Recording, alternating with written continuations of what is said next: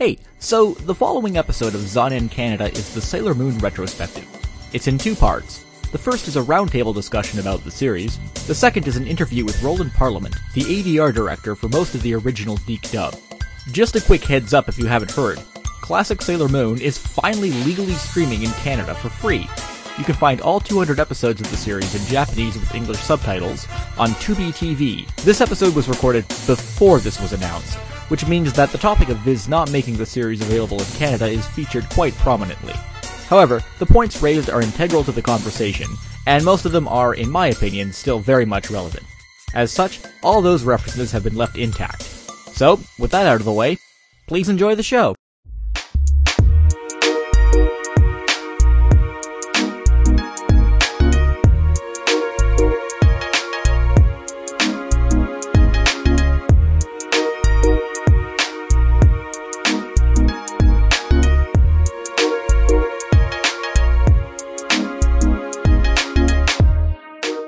Hey, welcome to Zonin Canada. I'm your host, Jesse Betteridge. This is going to be the second in our series of retrospectives on anime that have had a unique cultural impact in Canada.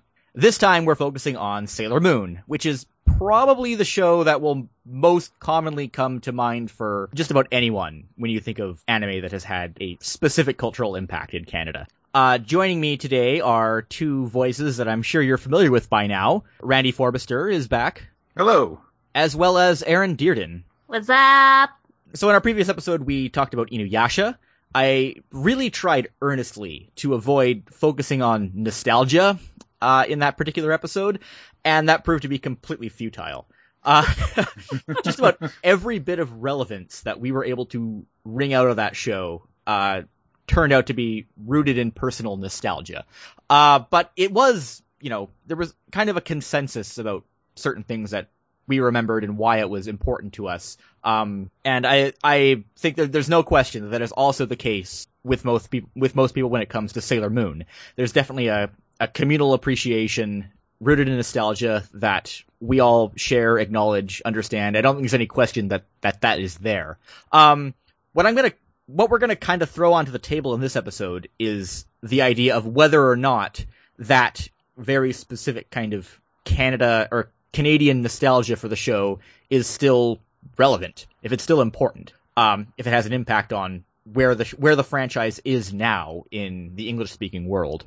But I guess we'll just start off with sort of our own personal relationships with the shows.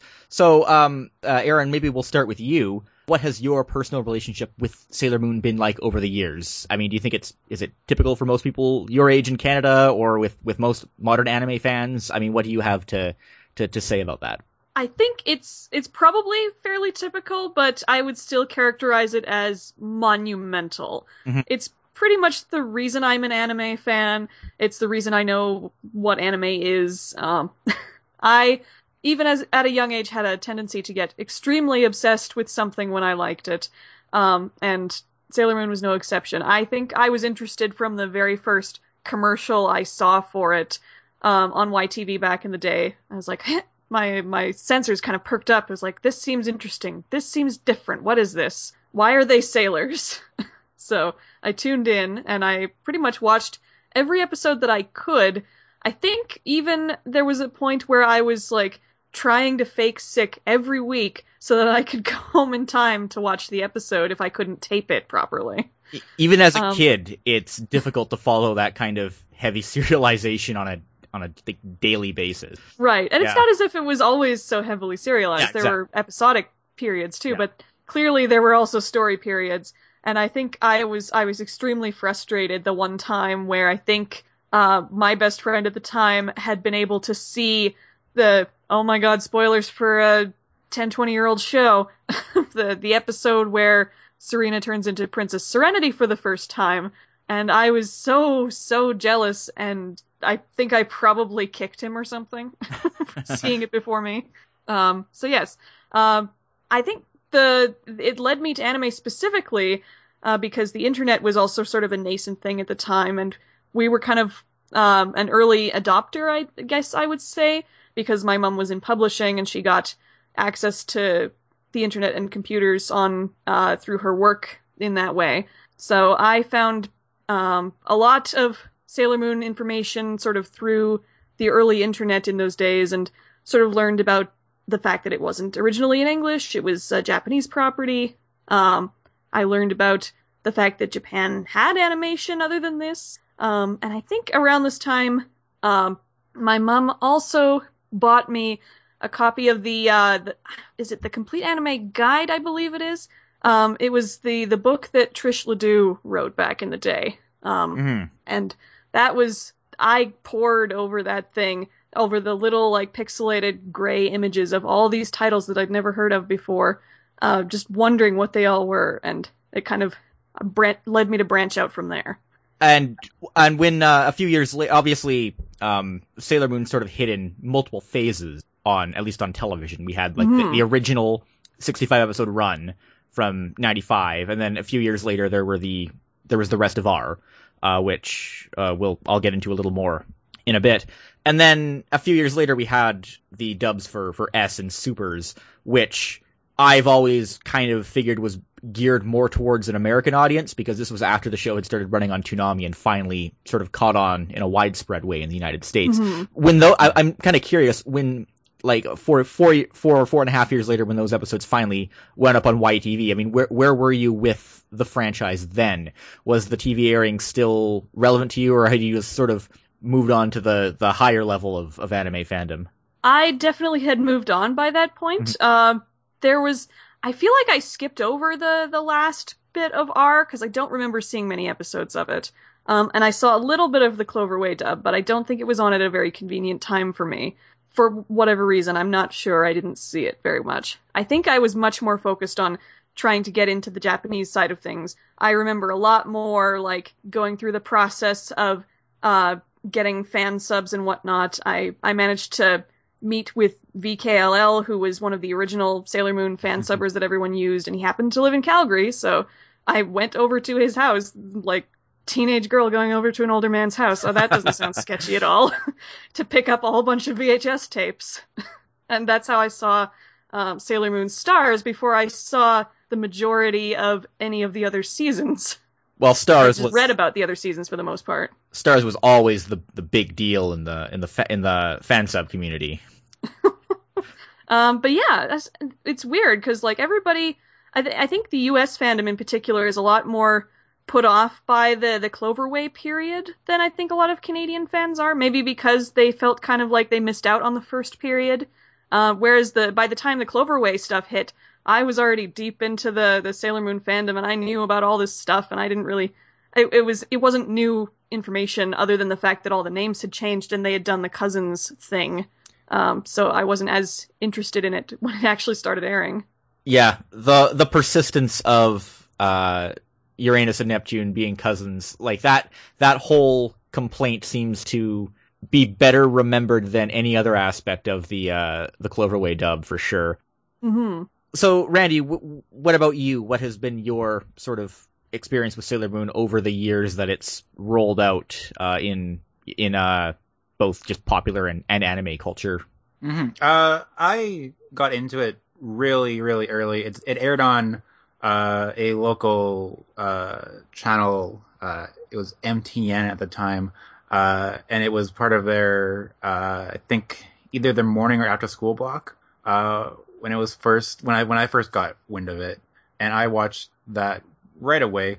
I guess I was always kind of looking for something that was, like, narrative based, and seeing this show that was not like most of the cartoons that were out there, seeing the show that actually had a plot that changed and added characters that would then stay there from then on, and had, like, these big arcs like the Nephlite arc, and as you get to finding out Princess Serena and all that stuff, it kind of just struck me as like, oh, this show has stakes, and this show has plot developments, and that's not something that you really got in cartoons. That was something that always was, like, in movies that you would watch or something.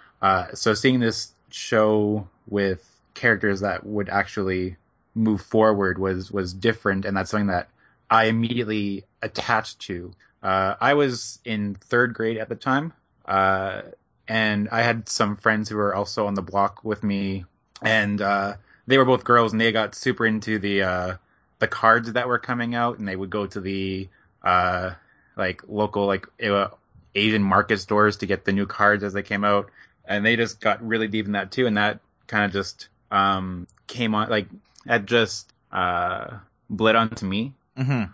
I guess is the best way to say that. Like their enthusiasm got to me, and then I got very enthusiastic about it, and I was very much into that.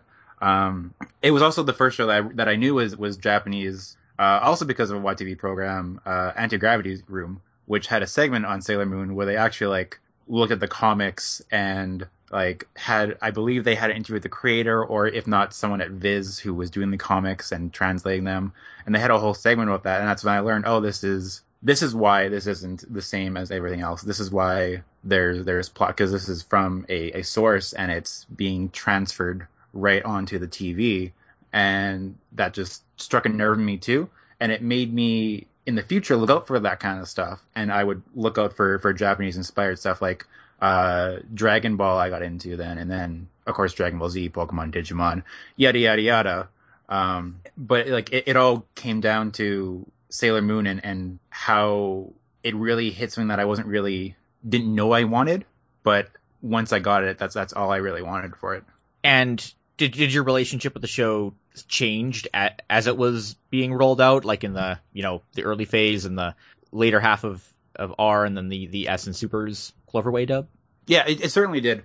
As I got older, like liking girly shows wasn't cool anymore, and the new hotness was Dragon Ball Z and all that stuff, and that's what dominated Playground discussion. So I just kind of like, just as a matter of what was happening around me, I just went to lots of the more boy-focused shows. But I still always liked Sailor Moon in the background, and like I would always watch it when it came on, but it was not really a priority.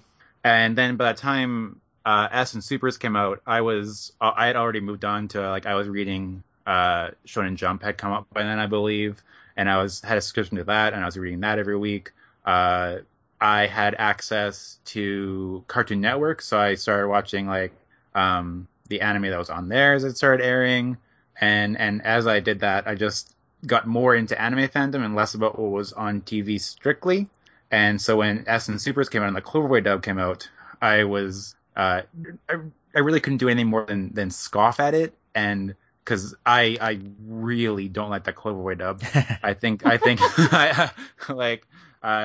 it really just, the tone changed way too much, and like it turned from being its own thing, the dub was its own thing, and it turned into trying to stick too close to the Japanese scripts while still trying to also be an old Deke script, and it just, the clashing between the two ended up not working. I don't think the acting went down as well. The new Serena, I was never a big fan of hers. I thought that she was incredibly mismatched for the voice, and I still do to this day. Yeah. Linda Ballantyne, I think, generally not well remembered as a Sailor Moon voice. I think the biggest criticism people level at her is that she tried too hard to imitate Terry Hawks, and it just didn't work. Mm-hmm. Yeah. I just remember her tone being off, like some kind of, it was a little too low and forced compared to the more naturally light tone like the characters seem to have had before. Mm-hmm.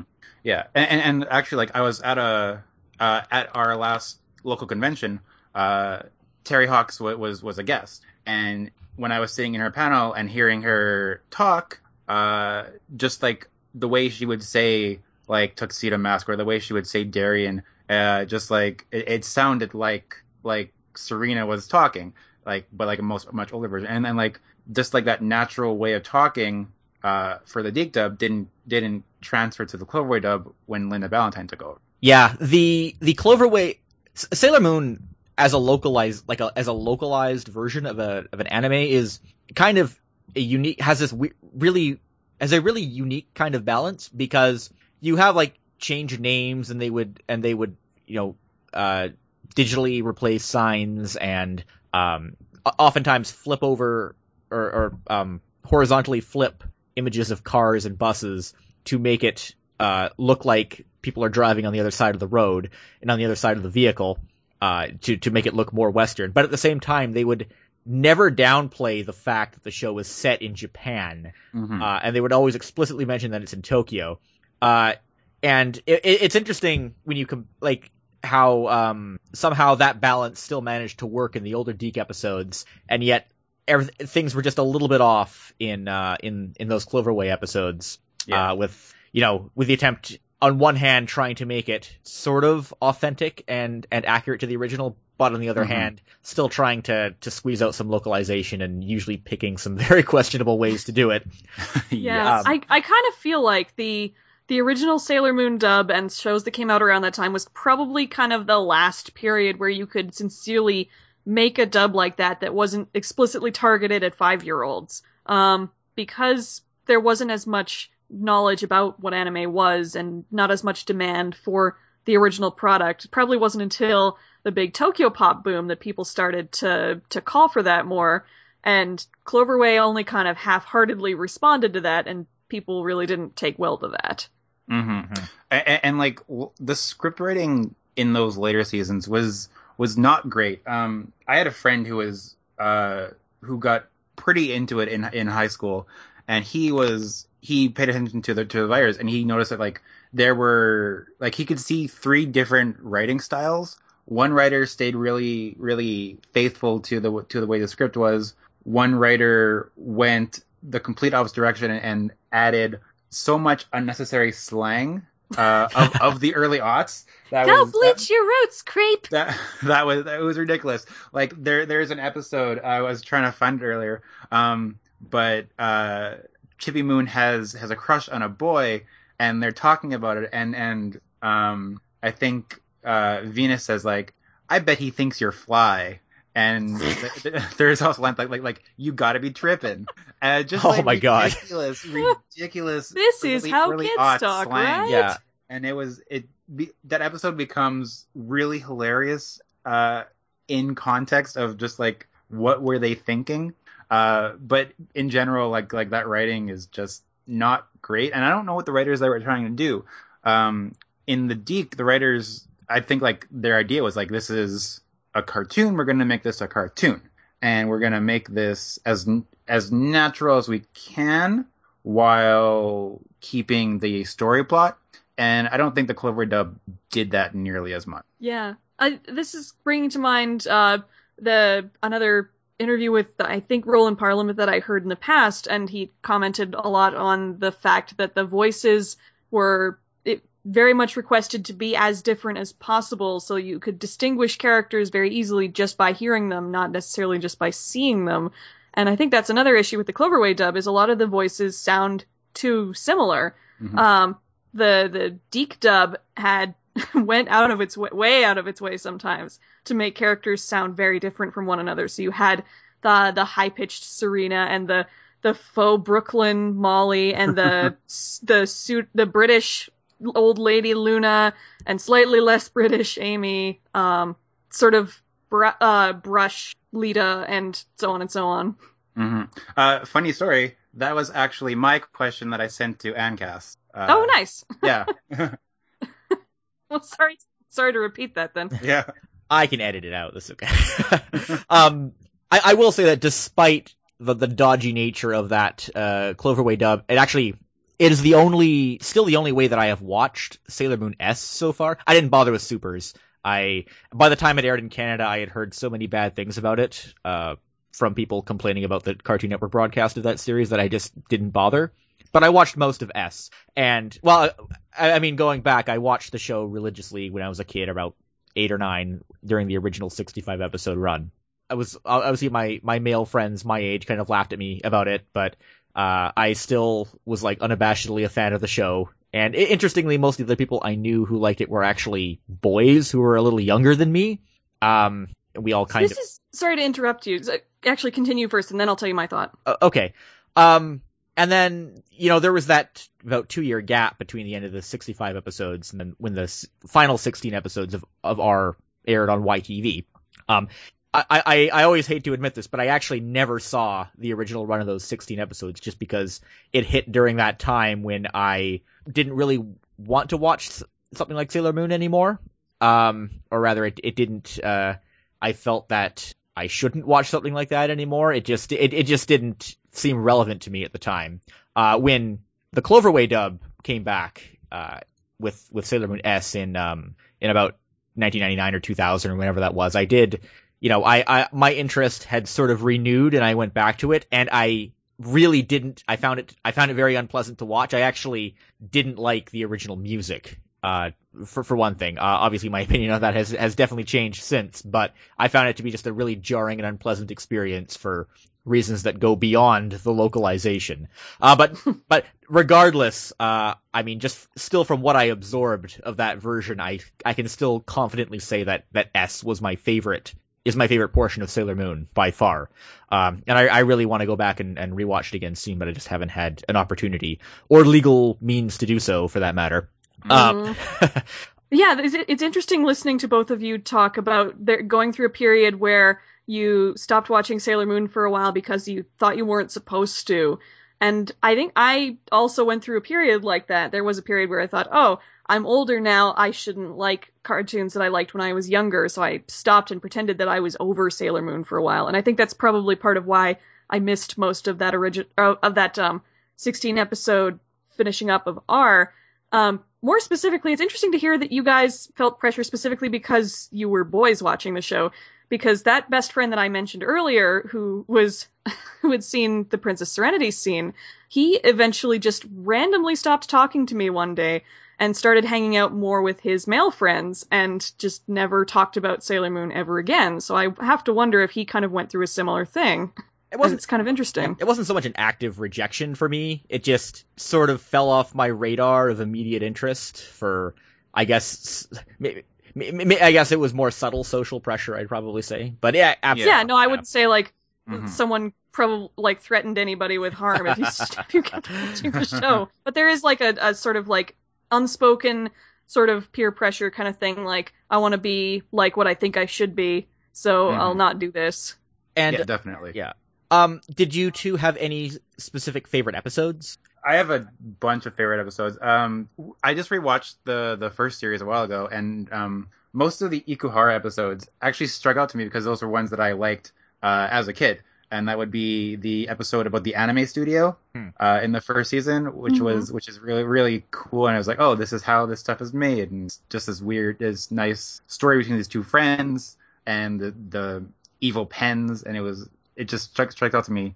The episode with Luna and the cat, where the cat is one of the rainbow crystal holders. And it's just like this weird comedy episode that, one of the first that I watched, because at first I didn't watch them like week to week.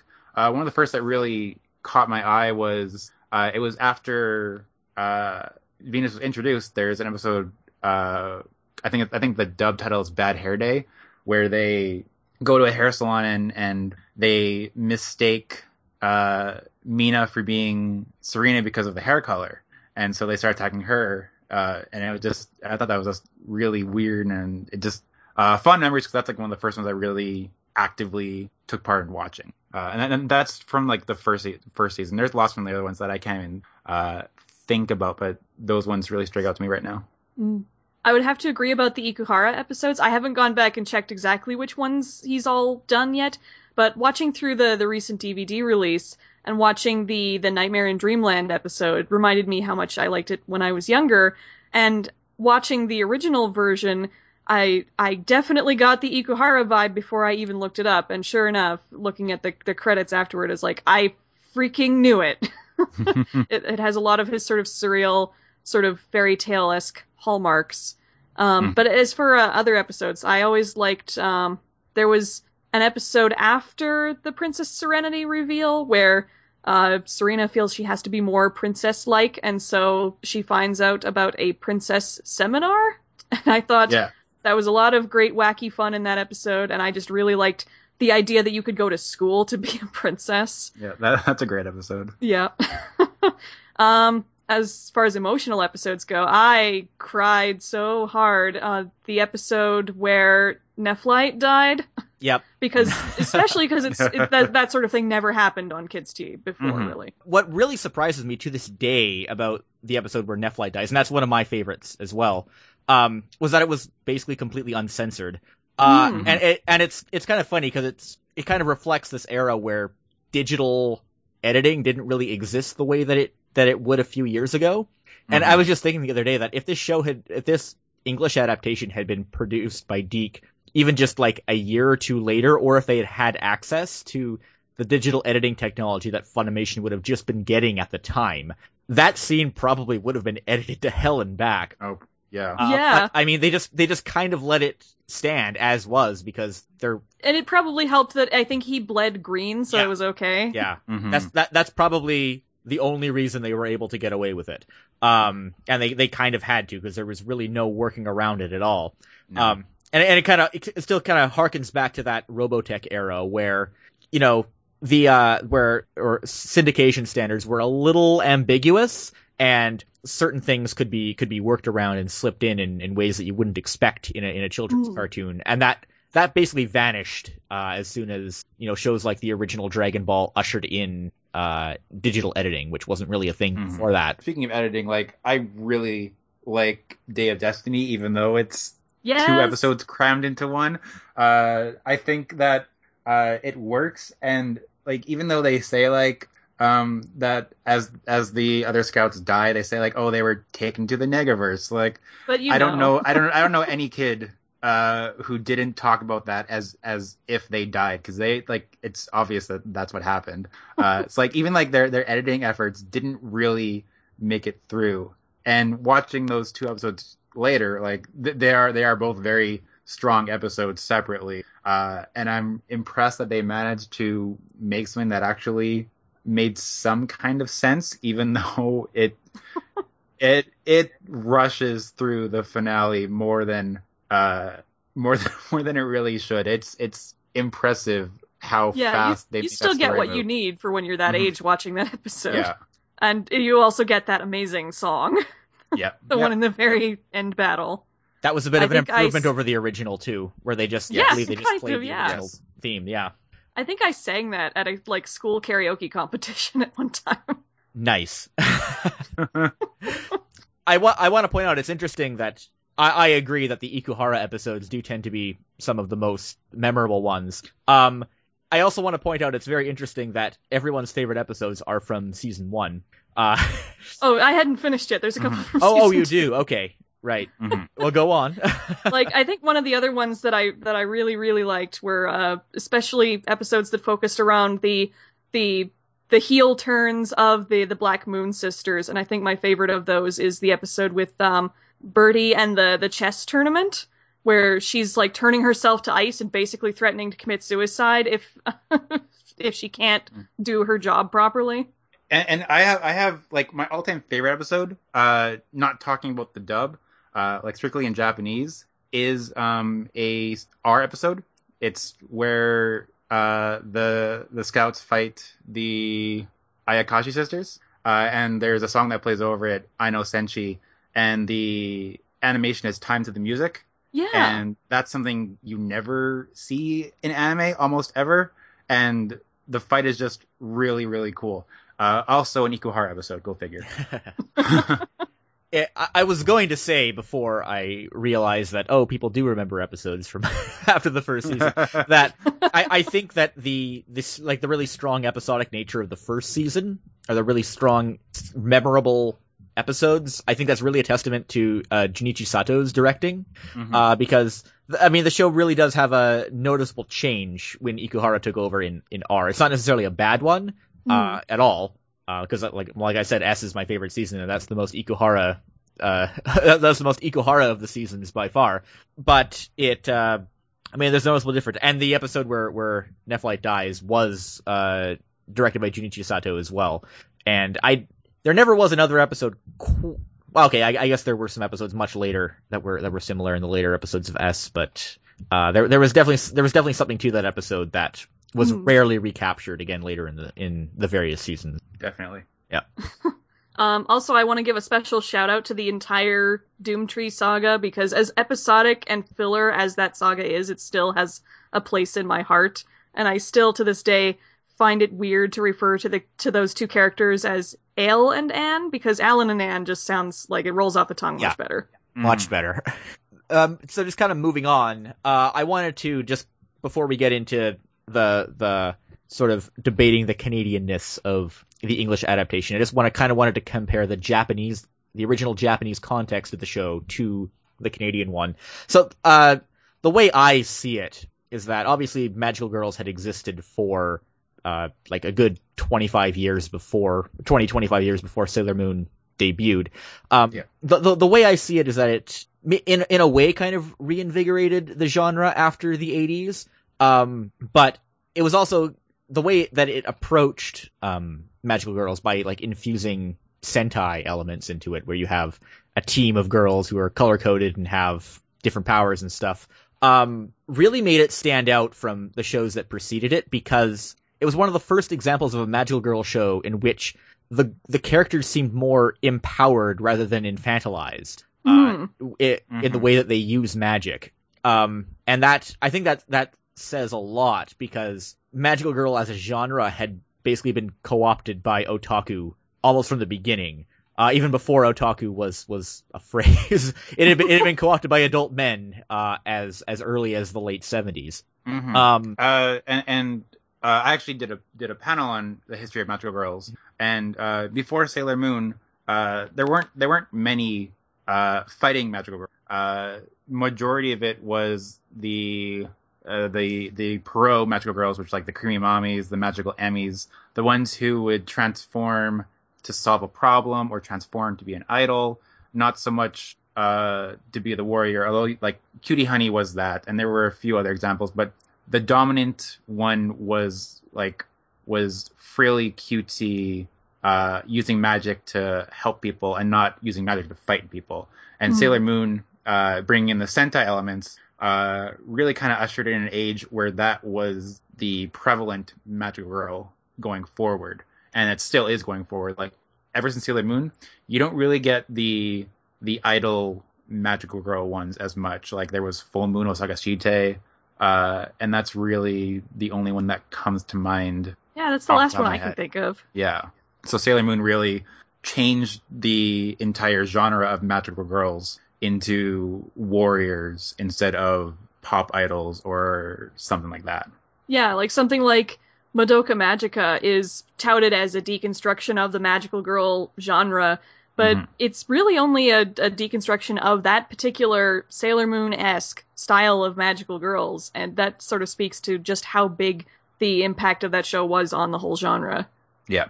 And of course, Cute High Earth Defense Club Love, which is a parody of Magical Girls, is really specifically a parody of Sailor Moon. Actually, I would argue, well, there's Sailor Moon in there for sure, but I would kind of argue it's more about Precure, because that's the more popular franchise at the moment. And having watched a lot of Precure, I can tell you there's some specific references. Speaking of Pretty-Cure, as we mentioned on the show before, how the Pretty-Cure dub did air on YTV, and it was always interesting to see YTV air that, because they were airing it in the same time slot that Sailor Moon originally aired. Yes, they were afternoons at 3:30 p.m. I think it was actually during the summer, which may be the unfortunate part. And obviously it didn't catch on, which... Yeah, I don't think I ever saw an episode of that on TV. Oh, I watched at least the first 12 religiously, just because I wanted to support that going on. I find that dub charming is the word I would use. It's the Calgary Blue Water studio who did the dub, and they're not my favorite studio, but sometimes they have some heart. And I think I ended up watching the entire Pretty Cure dub as my primary way of watching that first series, and I found it endearing, if not very flawed. But I did really like that YTV took the chance and actually put that on TV, even though it didn't have the impact they wanted it to. Well, the fact that even at that point, sort of the magic of Sailor Moon could not be replicated that way shows that, even at that point in the mid 2000s, the viewing habits of children had changed dramatically from the mid 90s. And they have also changed dramatically now, which is why something like Sailor Moon or even Inuyasha, as we discussed in the last episode, you probably can't directly replicate Yeah. The way that those shows. Although now the impact might be felt in a different way because we have a couple of new Magical Girl shows on Netflix now. Among others, we have another Pretty Cure incarnation in the form of Glitter Force, and we also have the anime-inspired Lolly Rock, which I hear is not half bad. And I think a lot of young kids are going to be watching those shows now, and I'm interested to see what the impact of those shows will be over time. I have to say, I find it weird that people are we're gushing so much over Glitter Force, because I just find it's not a good show. Oh no, it's not. But at least in my Twitter bubble, it seemed like people were just gushing over. It's kind of nice to have these Saban hack job localizations back, and I don't know, the idea of being nostalgic for that doesn't sit right with me. But I would be one of those people who really felt the nostalgia, because I did feel like the Glitter Force kind of brought back the appropriate amount of cheesiness that a show like Pretty Cure kind of deserves. I thought it was a pretty good localization personally. I thought that the way they handled it was probably the best way to market it to an American audience would be. But apparently it didn't do so hot, and Toei is now marketing Pretty Cure again as Pretty Cure, and I don't even know if Saban's gonna be able to release the rest of that's kind of disappointing that it's not But doing I actually really enjoyed it. Yeah. I don't know if it's not doing well or if it's doing so well that Toei decided to do their own properties, which seems to be the case for most of Toei's stuff, which would be why we don't have Dragon Ball Super yet.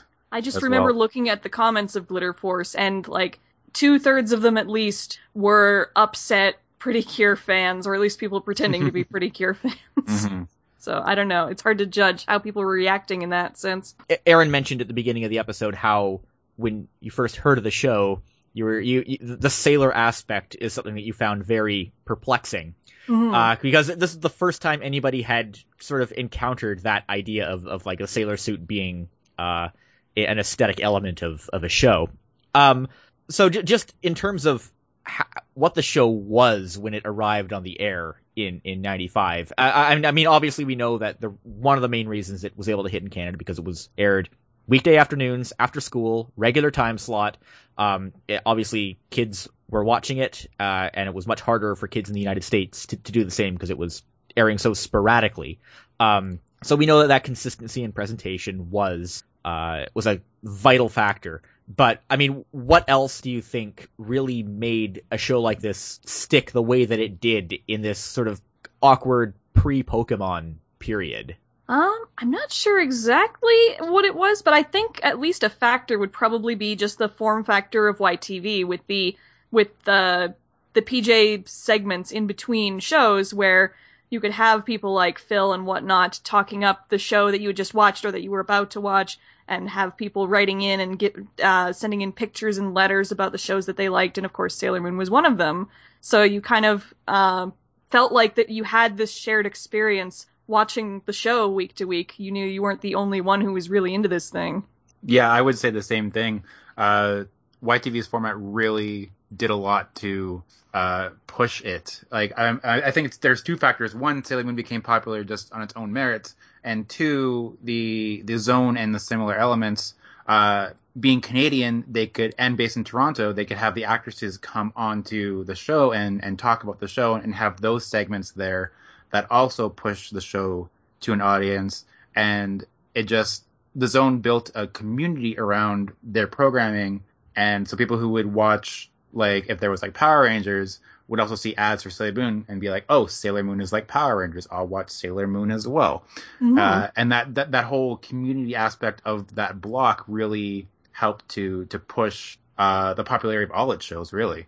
I think it also helped that Sailor Moon had a much more successful merchandising push here than they did in the States. Yes. Yeah. that is actually the miraculous thing about Sailor Moon, I find.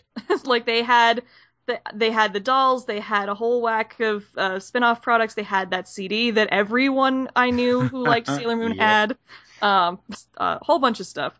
And of course I wanted all of the dolls.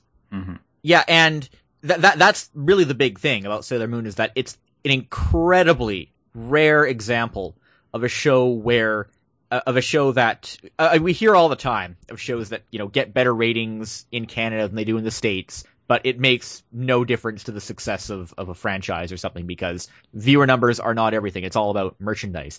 Sailor Moon is like one of the only cases where the merchandise, which was being handled by Irwin, was a massive success in Canada, but not in the States. And that's, well, you hear stories about like Save Our Sailors and people buying Pop-Tarts and stuff, but I mean, what really got those last 16 episodes made, the last 16 episodes localized for Sailor Moon R was the success of the merchandise in Canada specifically, and it's, I find it really unfortunate that, you know, the three of us and probably many other people kind of glossed over that period of the end bit of Sailor Moon R, because in many ways that block of episodes is so significant. It's such a rare success story for the anime industry actually working and succeeding in Canada at such an early stage, because I mean they were produced in Canada for the English localization was produced in Canada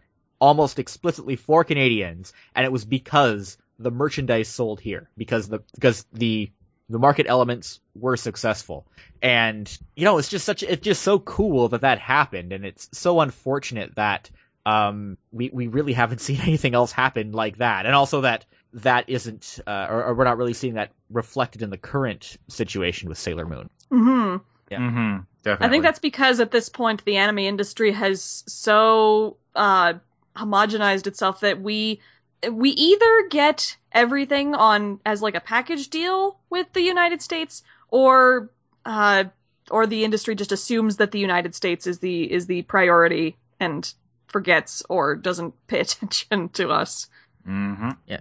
Well, that said, so I mean, we know that the original Sailor Moon localization was very much a Canadian thing, to varying degrees of its production. But now that Sailor Moon has sort of become reestablished thanks to Viz, has Sailor Moon as an English language phenomenon, do you guys think it has lost its Canadianness? Do you feel that its specific relevance in Canada has been maybe erased or forgotten at this point? Or is the legacy still significant? I guess that's the big question. Is all of that still significant now that, you know, we've kind of hit the restart button in terms of the show's English language character?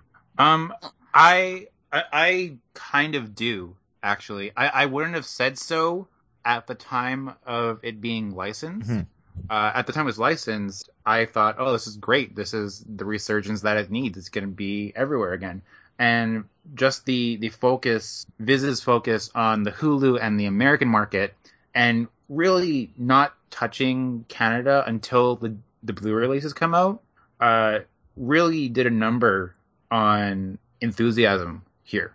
I saw a big push when it came out, and because it came out at the same time as the Figuarts line was coming out, and those were massive among all my friends. Like lots of them have at least 3 of the new set. I have them all because that's what I do. But as it went on, it just kind of kept dying out, and I'm sure part of that is due to the fact that the only access we had was Crystal seasons 1 and 2, or parts 1 and 2. And that was such a great way to draw people back in. Yeah, exactly. Which was, well, it was not... until it aired, or rather was streamed. Mm-hmm. Oh yeah, I can tell you, working at a local comic book store, I sold a lot of Sailor Moon manga and merchandise on the promise that Crystal was coming. Like, thankfully, Crystal season 3 is great, and hopefully it's going to continue being great from now on. But those first 2 seasons being the only thing that we had, like those first 2 seasons killed enthusiasm throughout. But being the only thing that Canadians had, it really killed enthusiasm for Sailor Moon almost entirely, because we only got the Blu-ray releases here, and not a lot of people buy Blu-rays anymore. Mm-hmm. If we would have had a streaming, if Sailor Moon classing on like Crunchyroll or Netflix or like anything like that, I don't think I would take Crave at this point. Yeah, I don't think it would have fizzled as much as it did, but it really did fizzle here. Yeah, I was saying, like, this would be like not letting people in Latin America access Saint Seiya. It's kind of like an equivalent to that. That's a really good comparison to make, I think. Mm-hmm. And yeah, definitely Viz's whole we've descended into just shitting on Viz again, which I have no problem with. But, I mean, we all knew it was going to go there. Just the way that I know that when Viz picked it up, they acknowledged like the Canadian relevance, and they said we're hoping that YTV picks this up, which was just lip service completely. And in a way, I think that sort of embodies a lot of the problems with the anime industry now, and how they're just none of the companies are just really committed. I mean, they'll say they're serving Canada, but like, I mean, look at Crunchyroll. They will give lip service to Canada, but at the same time, they cut off access to non-subscribers to their library titles. While at the same time, apparently sending their new dubbing work to Canada, or at least in the case of Gintama, as the CRTC website is indicated, just in case anyone wasn't aware of that. Which, is great, but there's still a definite hypocrisy going on there. And for me, the fact that Sailor Moon just isn't being made available in a really adequate streaming format, that's really the tipping point, indicating that there's just kind of a systemic problem with the way the Canadian market's being treated right now. Because I like to think that, that era when something like the last 16 episodes of Sailor Moon R was possible, I like to think that potential is still latent in the Canadian market to this day, but the circumstances never arise for that to become really apparent. And I think like I think I said this before in a previous podcast, but I think the glossing over Canada promotes a kind of a culture of piracy up here. Lots of my people I know, lots of people who go to cons and stuff really have no problem just downloading on on illegal streaming sites, and as like one of the guys who like says no, like you should be paying for your stuff, it falls on deaf ears a lot. And seeing how the US companies treat the Canadian market, it's hard, it's easy to see why people would feel like no one would care if I pirate because I live in Canada. And I think that's a problem that arises because of this glossing over of this market here. Yeah, again, while I was working at my job, I've had to take more than one person aside when they mentioned that they watch anime via like Kiss Anime or GoGo Anime or something like that, and carefully explain to them that those sites aren't actually legal, and it's a surprise to them that they're not. There's not enough information out there about what the legal services are, and there's not enough push to get people actually watching them, especially because there's not enough attention paid to making sure that the titles that people want are all there for Canadian access. This is a big reason why I would actually like to see Crunchyroll just have a monopoly over anime streaming, because one of the reasons that Kiss Anime is able to persist is because they do kind of have everything, and that's people who pirate are always going to find an excuse to do so, but that's one of the things people like to point at is like, oh, Crunchyroll doesn't have everything, and that's even more true now that Canadians can't access their back catalog unless they have a subscription. And if Crunchyroll can have like the true wealth of content that's available, then right. And it doesn't help that there seem to be more exclusive licensing deals going on now, like with Amazon getting Cabaneri, and the most relevant to me, Love Live Sunshine is an exclusive to Funimation, and technically is on Crunchyroll, but only for viewers in the UK and Ireland. It's too bad that Crunchyroll didn't get the French Canadian rights to that one. Which they have done with a few titles. Actually, I think Daisuke might have Love Live Sunshine as well, but it's not up yet for some reason. Daisuke, you need a subscription to watch simulcast. Yeah, they just started implementing that, I think. I wish them luck. Yeah. Anything else you guys think worth bringing up? Should we talk more about the recent releases like Crystal and the... I haven't been following Crystal. I haven't really had time. So I know that the first two seasons are like basically reviled. It's pretty much unanimous that you're better off watching the original series for Sailor Moon and Sailor Moon R. But I hear the third one is better. How would you say it compares to S? I'm just personally curious. I haven't. Sorry, you go first. Okay.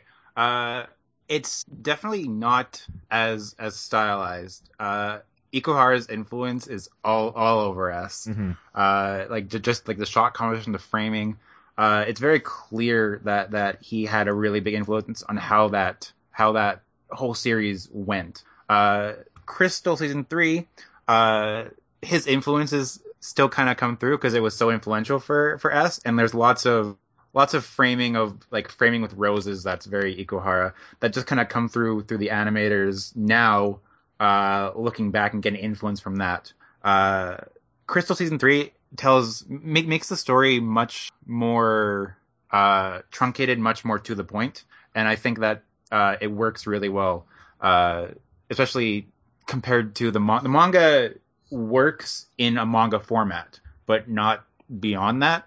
There's lots of quick cuts, lots of weird transitions that don't translate to anime, and that's kind of what Crystal parts 1 and 2 did. Is they really went for we're going to be like the manga exactly, and we're going to follow.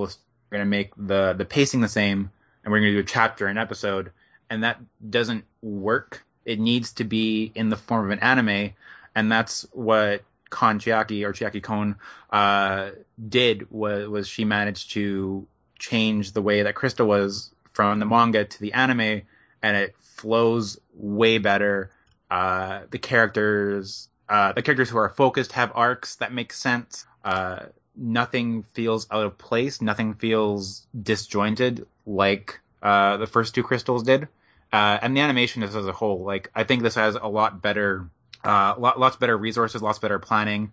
It looks better all throughout. And that's on a week-to-week schedule versus an every 2-week schedule that Crystal 1 and 2 had. And it just looked like garbage the entire way through. And this new one, having proper planning and proper resources behind it, looks great, sounds great, is written great, and it just works as a whole much better. I don't really have much more to add to that, because I actually have only seen the first episode of the new Crystal, mainly because I wanted to catch up a bit on the previous seasons so that I wouldn't have missed anything by accident, and getting through those episodes was like pulling teeth. And after that, I had a bad taste in my mouth for Crystal, even starting with the pretty good first episode of the 3rd season. So I think I need to work myself up to get back to watching that. Mm-hmm. But I'm looking forward to it. Yeah. I really liked what I saw. Mm-hmm. I would say, for the first season, the final 2 episodes are good, is what I would tentatively say. The final 2 episodes, they actually managed to fix lots of their problems. The pacing was better. Chibiusa had a 2D transformation instead of a 3D one, so I think they realized their mistakes, realized that everyone was shitting on it, and just managed to turn around. So I think really all you need to watch is Crystal episode 1, the last 2, and then go right into 3, and you're fine if you have a background knowledge of Sailor Moon. Because I don't think it's that much different story-wise in those first 2 seasons. And season 3 and the eventual season 4 are different enough to make it worth watching these new ones, especially the theoretical season 4, which from all accounts that I've heard is that's the manga's best arc, and that's the classic anime's worst season. So I'm really curious to see how that will transfer over to anime form. And I think that could be really where it shines, but we won't know until it actually comes out. Yeah, I will be looking forward to it for that reason, because I still haven't read much of the manga to this day. I think I've read the first 3 or 4 volumes or so, and I never read it back in the day. So I was hoping that Crystal would be my gateway into the manga storyline without having to spend my limited money on 12 volumes of manga. So I was really disappointed when it turned out to not be that, and I'm even proportionally more glad that the 3rd and upcoming 4th seasons probably will be that. The speculation seems to be that these last couple seasons that we're waiting on could very well wind up being better than what we got in the previous anime. So I look forward to seeing that. So I guess I'll just end off with a question. This has been discussed to death on the show already. But whether we're talking about the original show or Crystal, do you think there are any prospects for Sailor Moon returning to television? Or is that, super irrelevant at this point? Incredibly so, I think. I think there's not a chance. I think the best that we can hope for is like maybe Toei is going to be a little tighter on it and put it on Netflix maybe with themselves. Yeah, or like, I don't know, maybe Cartoon Network, since I think they aired the show at some point during its revival, so maybe they could theoretically get that license again. But who knows?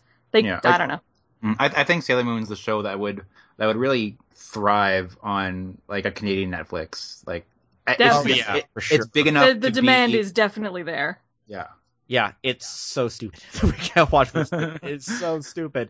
And the worst part is that it's given birth to the Sailor Moon Canada Twitter account as well. And I am going to tell you, I'm not going to name the person who runs that, but he is a huge jerk. He's actually been harassing Viz. Oh no. And Charlene Ingram. He was at Anime Revolution and I saw him do it. Oh. He operates making his Twitter account look like it's an official, when it is not official at all. It's basically just him complaining. And he has been doing this for years as well, even before this Sailor Moon debacle. I didn't know that. Yeah, he was complaining about other weird issues of accessibility. And once Sailor Moon starts streaming, he will still continue to find something to complain about, I'm sure. But yeah, if you use Twitter, not only don't follow that guy, just block him. Find him and block him. I recommend it because he does sea lion conversations. He'll look for conversations about Sailor Moon in English, and he'll kind of derail them personally. Oh, that's good to know because I think he follows me. Oh yeah. I would for sure block that guy. He's trouble. Well, I hate to end on a negative note like that. Kind of feel like we ought to end this off with a Sailor Says segment with a moral of the day.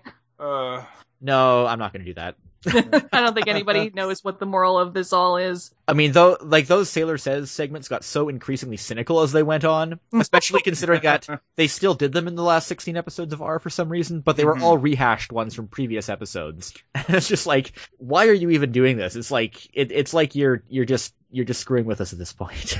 I think I saw someone repost one recently about like getting out of an abusive relationship, and I was like, whoa. Yeah. I don't remember that one. Yeah. Hey, this is the second part of our Sailor Moon retrospective. For this portion of the episode, I have two guests joining me. The first has been on the show before. She is one of the webmasters at the Moonchase blog, which you can find at moon-chase.com. And she's also the mastermind behind the recent Toronto Sailor Moon celebration, the second of which just happened this past weekend. It's Emily Gonsalves. Hello. And the main subject for this interview, a very special guest, he was the director for most of the English language adaptation for Sailor Moon when it was being produced by DiC. He's also the author of a book documenting his experiences, which is titled Sailor Moon Reflections. It's Roland Parliament. Hi. Hey, Roland, very glad to have you here for this episode. And I'm very glad to be here. So, just to sort of get the timeline here straightened out, you directed episodes 11 through 65 of the original run. Then, if I'm not mistaken, you came back a couple of years later to direct an additional 16 episodes. Actually, no. Oh, no? No. John Stalker was my replacement for that. Although I did return to perform my character, Melvin Butler. Yes, you were Melvin, even regardless of who was directing any portion of the show. You were Melvin for the entire run of the original dub. Yes, I was. Yeah. To this day, there are a lot of debates that go on online over who people prefer.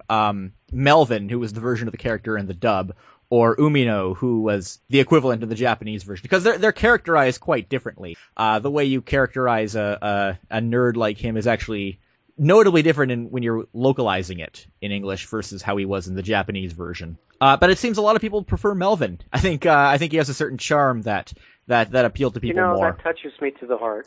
It really does, because I had to draw on my past, and until I became a guitar player in a band, I was a nerd.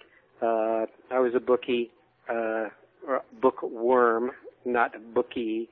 I thought there was a whole chapter of your past that you didn't even mention any of that in the book. So yeah, you had your start out kind of in music, and then you transitioned over to voice recording. Now, usually when we talk about voiceover recording, a lot of the industry, as we know it these days, is based here where I am in Vancouver or in Calgary. We don't hear as much about Toronto, and I know that you were kind of actively involved in it in that time. Can you kind of tell us a bit about what that was like? Kind of paint a picture of what it was, of that whole scene was like in Toronto in the mid '90s. We were very busy film-wise because the Canadian dollar was, I think, at 70 cents or something at the time. Mm-hmm. So there was a lot of American production companies coming here because to Toronto, because we have a huge wealth of voice and acting talent here in Toronto. So the scene was very busy. In fact, it was kind of annoying at times because so many streets were shut off for film shoots with their multiple huge vans and trucks there and cameras and crew and actors and so on. But it was a very wealthy time for Toronto at the time. And how does that compare to now and of that industry? I'm not sure how long you've been away from that. Well, again, the Canadian dollar keeps fluctuating, so it's still well below the American dollar. And, not living in Toronto at the moment, I'm now living in Welland, Ontario, small town. It still seems to be pretty busy. And I think from what I read online and what I know from industry sources that, it's a good scene in Toronto. It's also a very good scene in Vancouver. Yeah, things are they're certainly starting to pick up again a lot with the dollar reaching its recent low. So you started as the director of the English language version for Sailor Moon around episode 11, and I understand it was Tracy Moore who did the first 10. Yes. Yeah. What kind of happened with that whole thing? How did you fall into the role of director? That's kind of an interesting story. Sailor Moon was my first animation experience, and I had recorded 10 episodes as my character Melvin. And I was recording late one evening, and I could see that there was some very heated discussion going on between Tracy Moore and producer Nicole Teo, which, because I was separated by the glass, I didn't understand what was going on. But it just so happened that Tracy had also been contracted to do an on-stage performance at Huron County Theater, and that conflicted with her engagement as both Sailor Moon, as director as Sailor Moon, and she had to honor that one contract for Huron County Playhouse. So she had said, look, I can come back on the dark days, which is Sunday and Monday, to direct this, and Nicole just went ballistic and said, no way, the show is way behind schedule, so you're out. Then the next day I got a call from my agent saying, do you think you want to direct this? And I said, are you kidding? Of course. So I took over the director's chair, and then along came Terry Hawks to replace Tracy Moore as Sailor Moon. And again, and I've said this many times in my book and in other interviews, I can't say enough good about Terry Hawks. She is brilliant, and I think she was the best Sailor Moon. Tracy Moore actually overheard a comment between Joe Frappier and Nicole that Tracy's version of Sailor Moon was frenetic, little over the top. Not much subtlety there, but that's what Terry Hawks brought to the role, was subtlety, and she's just a great person, period.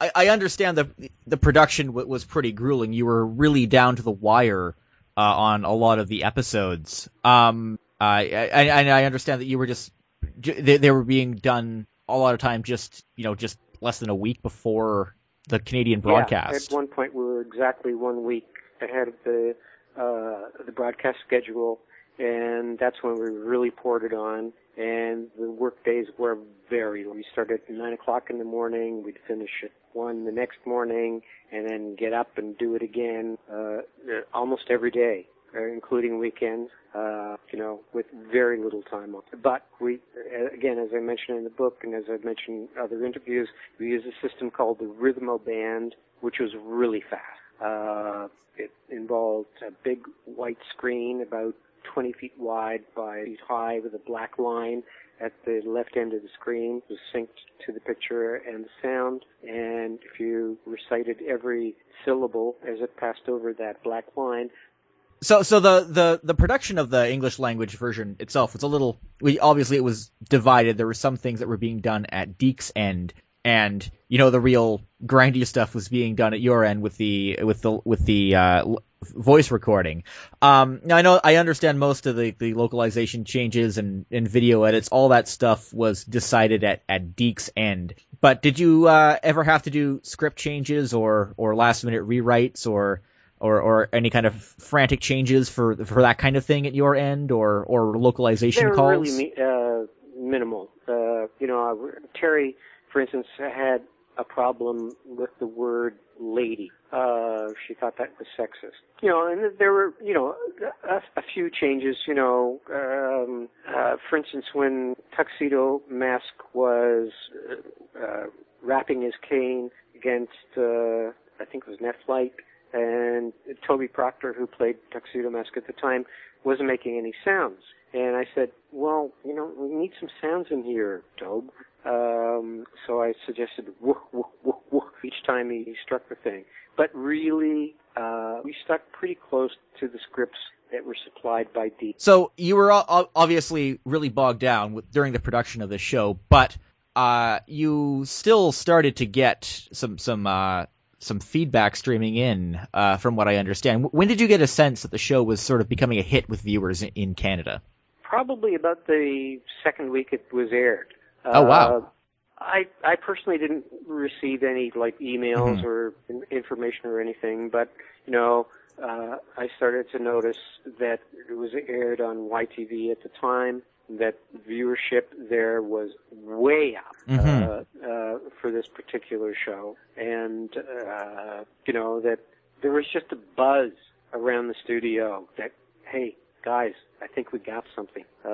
Let's work even harder. And we did, because we realized, of course, at the time we had no idea about the longevity of its popularity, but we did know that, man, this is a very watched show. And it also, none of the cast beforehand had really any concept of anime. So it came as a complete shock to us about the popularity it had. So then I started exploring the internet and looking at things regarding the show and realized, holy moly, we got something here. On the other end, did you ever hear anything, during the production process, did you ever hear anything from Deke about how they felt the property was performing, at least from their perspective? Nah. Deke was a real hands-off organization. They were in it for the money, period. They really didn't care too much about, how the show was put together or anything. And I understand they went out of... you know what, the ironic thing is that, I know in the book you talked about how insistent that Deke was, or how, that the show was being produced for an American audience and they didn't really care about the Canadianness of any of it. You may find comfort in knowing that all of Deke's properties are now owned by DHX Media, which is a Canadian company. Oh, that's cool. I did not know that. Yeah, there's a very beautiful irony behind all of that. Well, I think that's really cool, and more power to them. Carry on. And in the book, you also mentioned that they had problems with Canadian pronunciations. What was with that? Of all the things for them to hone in on, that's the strangest thing I can think of. Well, once again, and again, it's mentioned in the book about this heated conversation I had with one of the producers, Deke. They very foully said, well, this isn't meant for a Canadian audience, it's meant for an American audience. And we do have a Canadian accent. In fact, we have 56 different Canadian dialect across the country. So, there would be, words like sorry. The American pronunciation is sorry. So they flatten all those O sounds into an A sound. And, they're quite livid about it, which, took me a little aback in the beginning, but then I went, okay, well, that's what you want, then that's what you're going to get.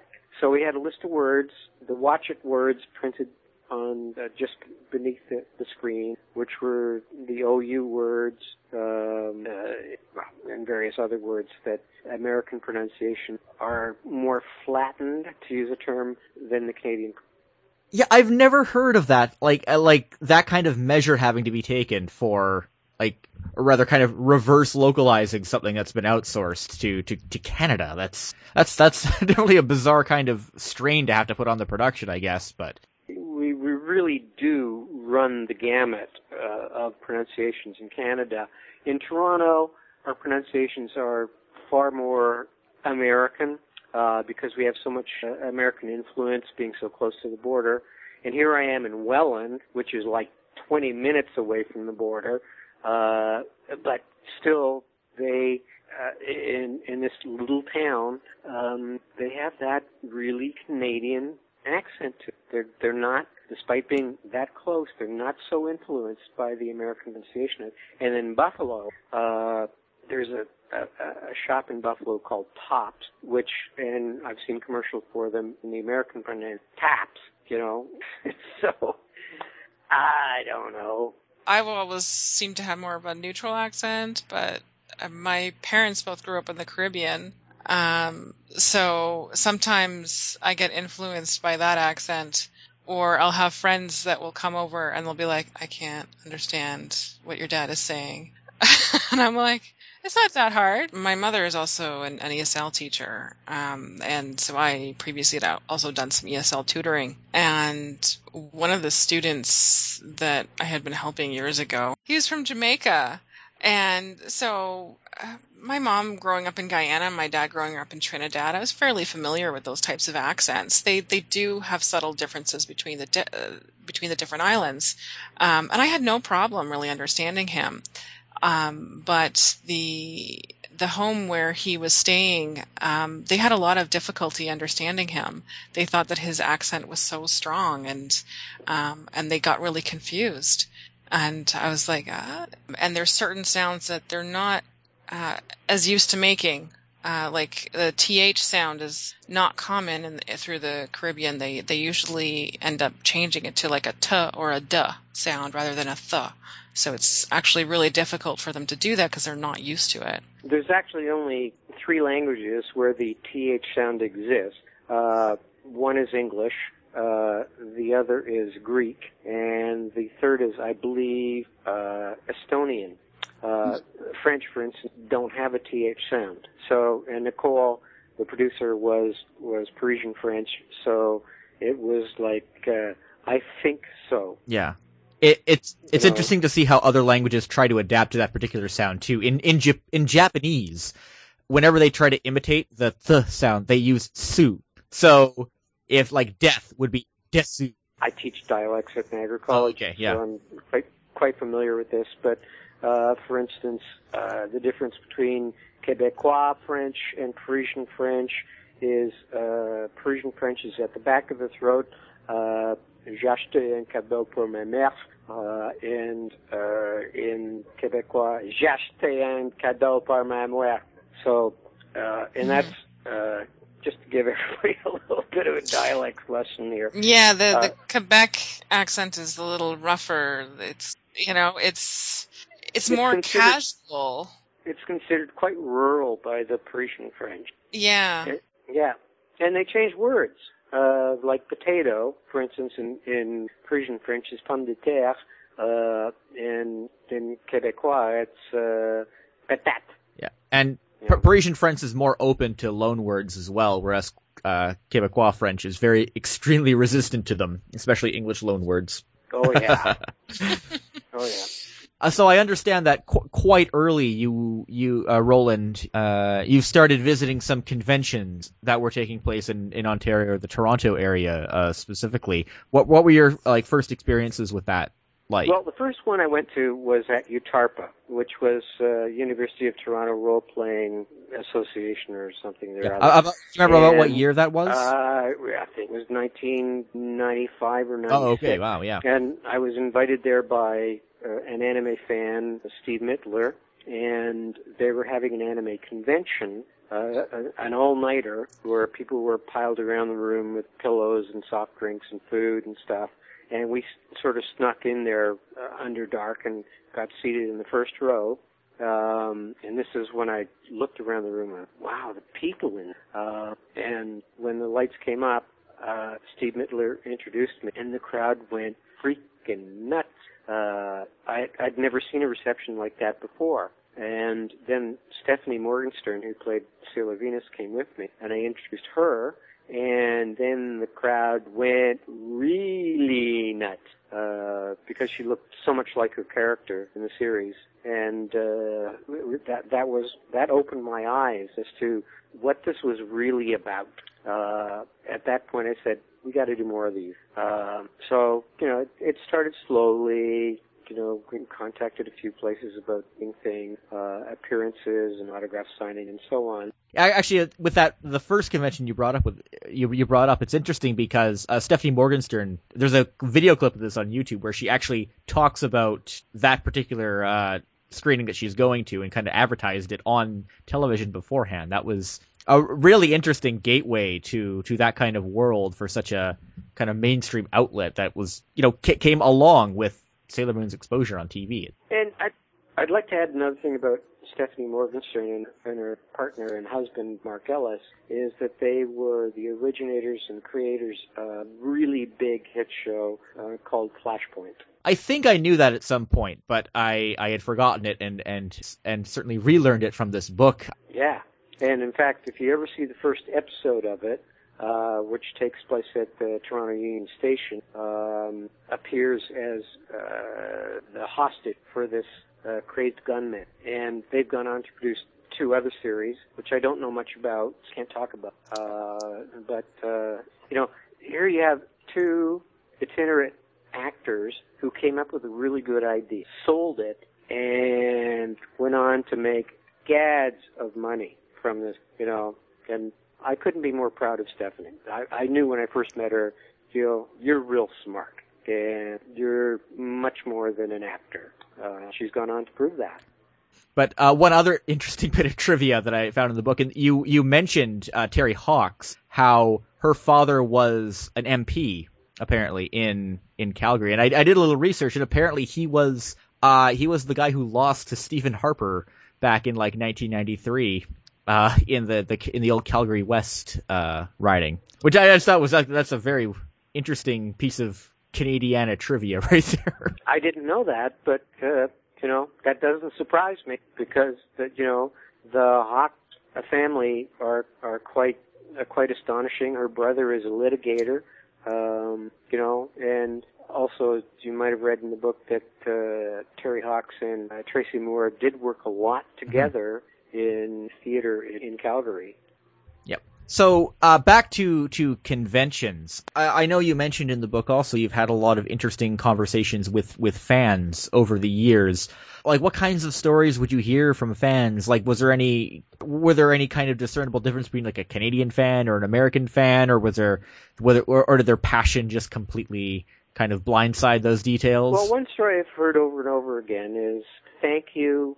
You made my childhood worth living." And whenever I hear that, it makes me want to break down and cry, because I would never, ever have imagined that this show would have such an impact on it. I teach a course at Niagara College here in Welland, and as soon as the students find out that I was associated with Sailor Moon, instant respect. A lot more attention is paid to the things I have to say, just because of that. And to think it's crazy, this was more than 20 years ago. And, if they didn't want the show, their parents did. And so I have some students coming into my class with a book saying, could you autograph this for my parents? So it's, I am so lucky that I got this opportunity because it has changed my life in so many ways. So just to sort of bring things together, Emily, you've been running the Sailor Moon celebration for 2 years now, which is in Toronto. From your I don't know how long exactly you've been going to the different cons around there, but how have you found from as far back as you can remember what kind of role that the sort of local Sailor Moon community in that area has shaped the various conventions that have popped up in the Toronto area over the years? When I first got into Sailor Moon, it was sort of underground. It was something that I made certain friends with, but other people were just like, oh, that's a kid's show. I don't really want to get into that. Then as I started to get into things like doing panels, that's where I really started to see more specifically the Sailor Moon fandom. And then I got involved with Moonchase, and writing about Sailor Moon and following, mostly I was following the English cast and where were they now and what kinds of things were they involved in and where could people see the other work that they were doing and where could they meet them in person and all this kind of stuff. But I didn't really get a huge sense of how big the Sailor Moon fandom is in Toronto until I decided to see if there was enough interest to actually run an event that was specifically for Sailor Moon fans. So that event, it was initially for the International Sailor Moon Day. Yes. Yeah. I'm kind of curious, what is the deal with that? So International Sailor Moon Day was created by a lady in New York, and her name is Lisa, and she had, I think in 2014, she had run something that was just in New York, and it sounded like it was a little bit more of an online thing. And then in 2015, she decided that she wanted to kind of reach out to other people and say, hey, let's all do a Sailor Moon event on the same day. Mostly she was telling people to try to do something a little bit more casual, more like a meetup, just because that would be easier to run. And I came across that someone was interested in running something in Toronto, and her name was Abby, and I reached out to her and I said, hey, would you like some help? I'm affiliated with Moonchase. I've been doing a lot of Sailor Moon stuff for a long time. I'm interested in being involved. And she was open to it, and we talked for a little while, and then eventually she decided that she would investigate the possibility of doing a picnic at a Toronto park, and I said that I was going to look into discount tickets at an attraction. And then I contacted the Ontario Science Centre, and almost immediately they said, yeah, for sure, bring people here. We'd love to have them. And so I secured this discount code, and then Abby decided to also get a permit to have a picnic at the Center Island last year. There were two kind of events that splintered off from this. Other one, interestingly, there was a Vice article written about it. It was called "I Went to an International Sailor Moon Day event and I'm scared for the future," and it basically just dwells on how big of a flop it was and how only like a handful of people showed up. Because I understand you need to take a ferry to get to that specific place. But yeah, that's part of the problem with Center Island and trying to run things there. And they're actually also really restrictive. They don't really let you put up signs and decorations and other things. But on the flip side, your event, which I think happened about a month later, you managed to get lots of guests. Like Roland, I believe, was one guest there last year, and some of the voice actors, and it seemed to have been much more successful, and it seems to be a bigger deal than most of the other international Sailor Moon events, which are mostly just meetups. Yeah. So what I got from it was that I actually ended up once I had gotten this discount code, I was encouraged by another convention organizer to kind of test the waters and see if people were interested in a Sailor Moon convention.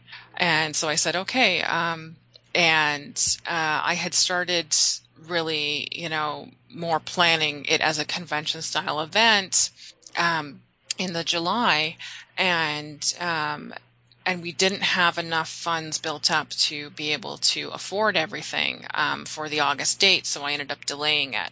And most people were supportive and understanding. A few people were upset, and I understand that. It's disappointing to have it delayed like that. But I had two choices, either delay the event or cancel it. And I decided to delay because I wanted to put on a good show and see if this was something that would resonate with people. And so that gave me more time to plan. So all in all, I basically had a couple of months or so to plan it. And it was basically every spare moment I had, I was working on something for it. And I was contacting as many voice actors as I knew as possible who were local and seeing if they were interested in coming. And we had Roland there, and we had Susan Roman, and we had Tony Daniels, and we had Ron Rubin and Jill Frappier. And we tried to have a variety of things going. It was a small crowd, but I was very lucky in that, the head count that we ended up having, including our attendees, guests, sellers, and my staff and volunteers, ended up being 180 people, and I broke even. And that's almost unheard of with a new convention to break especially even. One that is specifically focused on one series. And on that note, Roland, just to sort of pull you back in. So I know you were at the event last year. I know you've been to a few conventions over the years. How did you find the experience of going to one that was all specifically focused on just Sailor Moon? Well, I'd like to say that Emily is a very smart woman, very creative, and hey, she ain't bad looking either. And I think, probably the most successful one we had was a couple of years ago in Toronto, and we had almost the whole cast, the lead cast there, which included Ron Rubin, Terry Hawk, Susan Roman, Miss Griffin, myself, Jill Frappier, and that was a knockout, and that was really well organized. They had a great MC for that whole thing, and we were introduced individually. I had a bunch of my students from Niagara College bust in from Niagara. That was just, and there's a video of that, but that was spectacular. But Emily's conventions have always been really well organized, really well conducted, just a piece of art. And my hat's off to Emily for all the very dedicated and hard work that she did.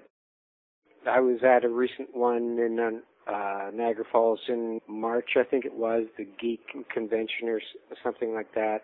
It wasn't really well attended, but the people that were there were just like, really? You're the guy? And I sold a couple of books at there.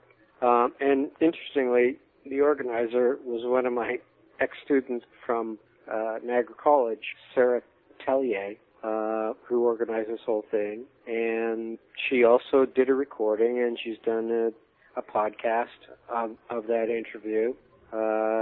Toby Proctor was also there. But, any time I get the chance, excuse me, to go to these things, it's always a rush, because the people you meet know more about you than you know about them a whole lot. Well, you know nothing about them, but they know a whole lot about you, and they can cite you episodes word by word. It's how can you not be happy when you go in front of a bunch of think you're a great guy? Which none of my ex-wives. Just on the note of interacting with fans, you mentioned one interesting thing near the end of your book. I wasn't really clear on why this was, but the implication seemed to be that when production of Sailor Moon resumed a few years after the initial 65 episodes, you were not asked to return as director. And the implication seemed to be that that had something to do with your activity in conventions. I'm just kind of curious what kind of the story was behind that, or what you were sort of alluding to. Well, we had, shortly after the wrap of Sailor Moon, we had lunch at Jill Frappier's house with Nicole, myself, a couple other people, and Jill's husband had videotaped our con in Ottawa there, and Jill showed this to Nicole, thinking that she would be really thrilled to see that we were doing all this stuff to promote the show. But Nicole, not at all happy, because as producer, they want to keep control of everything. And I did this on my own as a rebel, thinking, well, they should be very happy because we're doing the show. That was not the case. Shortly thereafter, I had left Nicole. She said, you're not going to be directing further. She said, I have other shows that I can direct, which she did, but that was it. And that's when they brought in John Stalker to direct the rest of his experience. Wasn't all that good either, from what I understand there, So that was kind of it. You're out and John's in. That's kind of amazing, because that's like the complete opposite of how just about any company would handle fandom in the modern environment. I don't know their reasoning behind it. I think it's, I don't know, is it ego, having the necessity to be in control of all things connected with the series? Deke never had anything to say about that. It was Nicole. Oh. Yeah, that's really strange and ironic, given that in Toronto, at least, the importance of Sailor Moon has escalated to a point where it can sustain its own event, at least for a couple of years in a row, and that you would lose the job that particular job over doing the very thing that all these companies thrive off of today. I mean, like Comic-Cons and fan expos. I mean, they're basically vehicles for promotion these days, more so than allowing creators to get in touch with fans, at least in my opinion. Well, that was then, and this is now. I don't think anybody at the time in the 1990s understood the importance of these things. All they did understand was, I control this, you don't do anything independently, you clear things through me. And it was, quite frankly, a stupid move on Nicole's part, because if they had gotten behind this whole thing, it could be even bigger than it has been and is to this day. But hey, that's the way to go. Well, we do know that's similar to the argument made by that other guy from Deke who wrote a Sailor Moon book, but maybe we won't get into that guy. I've heard about this book, and apparently he was on the executive committee or something connected to do with Deke, and published his books, and it was another one of those behind-the-scene things. Have you read the book? Oh, no, I have not read that one. I have read stuff that guy has written, and based on what I have read that he's posted on websites that let him write things for some reason, I don't have no interest in reading that book at all. He did actually have like a couple of sample chapters on his YouTube channel that you could go and listen to. Oh, so he narrates it on his YouTube channel. Yeah, he narrates it on his YouTube channel, and it sounds pretty much as what you would expect. It reads like an essay, and it's just kind of like Sailor Moon is the best thing ever, and we all need to recognize that Sailor Moon is the best thing ever, and that it influenced other things, and blah, blah, blah. And it's like, but we already all know that. What's the new information? He keeps making these bizarre arguments, like Sailor Moon could have been as big as Spider-Man, which is, I'm not even getting into what kind of... what things he's overlooking with an argument like that. There were also things that he claimed were influenced by Sailor Moon that actually were not, because the timing is not at all correct for that to have been true. And like you can't go and say, like StarCraft was influenced by Sailor Moon because no, I'm sorry, but the Queen of Blades is very much nothing like anything in Sailor Moon. Yeah. I mean, there was that one Yamato reference in StarCraft, but yeah, I cannot believe that the Mary Sue gave that guy a platform. But anyway, so Roland, I did have, just kind of relating to something you brought up in the last answer. I know you did still reprise the role of Melvin, even in those episodes you did not direct. Did you have anything to say about working under John Stalker in that sort of time period? Or I think I know Melvin had a much smaller role in those episodes, so I don't know how much time you would have spent involved in that. Well, there was an interesting thing that occurred during my first session with John as director. And so I went to the studio, I did my lines, and then I came out and I said to John, who's the new Sailor Moon?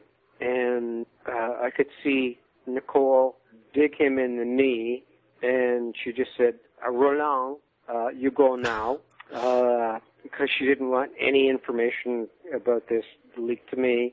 And it was a fairly innocent question. As it turned out, it was one of my ex-students from Ryerson University, Linda Ballantyne. Linda Ballantyne. And then, I got home and I was with my mate at the time, and I told her about this. She said, you should have kicked her another time, it would give you the answer. So, I was obviously persona non grata at that point. Oh, dear. It was just like, no, you've done your thing, you signed your contract, go, and let us carry on.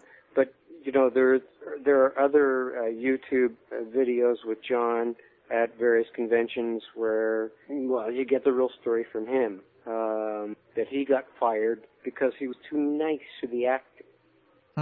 Well, I think you could weave quite a few interesting stories from all the different perspectives going on behind the scenes there. Before we finish, Roland, would you like to talk about some of your other projects you're working on? Sure. I'm in the midst of writing 2 additional books. One is called Jake Pope. It's sci-fi. It has to do with the struggle between the good universe and the bad universe. One of people from the bad universe crosses to the good universe and creates havoc. Then the third book I'm working is called Creativity, and it's about the corruption of colleges and universities, which I've got a lot of knowledge about. Well, as someone who's just completing graduate school, I can confirm that it's all basically a giant pyramid scheme. Yeah. Well, the problem is that all these joints are run by bean counters. They don't give a shit about the students. All they want is their money. Like our program, the acting program at Niagara College creates $800,000, of which $500,000 goes in a fund. We get $300,000 to finance our program, and it needs more. But, they're the tall foreheads, and we're just out there doing the teaching. Yeah, there's definitely an irony behind it all. Oh, yeah. So to finish off, Emily, just this past weekend was your second Sailor Moon celebration. How did it go overall? It was great. I got a lot of positive feedback. Our attendance actually increased a significant amount. We more than tripled last year's numbers. So I'm very pleased with that. We dealt with a lot of things very efficiently and smoothly, and things that we weren't able to really fix the best way possible. We did what we could, and I'm very proud of my team, and I'm very proud of how everything turned out. And I look forward to putting on an even bigger and better event next year. As someone who lives in Vancouver, I don't say this very often, but a Sailor Moon convention, at least outside of Asia, if that were to happen in any city, it has to be Toronto to have a major event like that. Yeah, I think, right now, with the old cast, especially, Toronto is an ideal place for it to happen. With the new cast, I think there's a possibility for it in LA, but that remains to be seen. I mean, that raises the question, like actually what we talked about in the other half of the podcast. I mean, has Sailor Moon kind of lost its Canadianness, or is that trait still kind of important to it, the English localization at least? Well, I think when it comes to the original dubbing, that still resonates a lot with Canadian fans and especially Torontonian fans. So we see a significant amount of interest here. Well, I think that's about everything for this episode. So thank you both so much for coming on. It was a great conversation. Thank you. Well, thank you. It's been a great pleasure to be here and talk about this and, reveal maybe some of the behind-the-scenes stuff. I don't know. Yeah, that's great. Thanks a lot. My pleasure. Here I'm standing in the night. Well, I hope you enjoyed this episode of Zonin Canada. Big thanks to everyone who came on the show this time around. Also a shout out to Brittany Chisholm, who wasn't able to make it due to a scheduling conflict. The theme song is by Ultraclystron. You can purchase it as part of his album Packet Flood at ultraclystron.com. You can reach me through Twitter at ZoninCanada or email zonincanada@gmail.com. Please subscribe to the show on iTunes or on your podcast app of choice. As always, please recommend the show to anyone you think might be interested. See you again. Can't go wrong.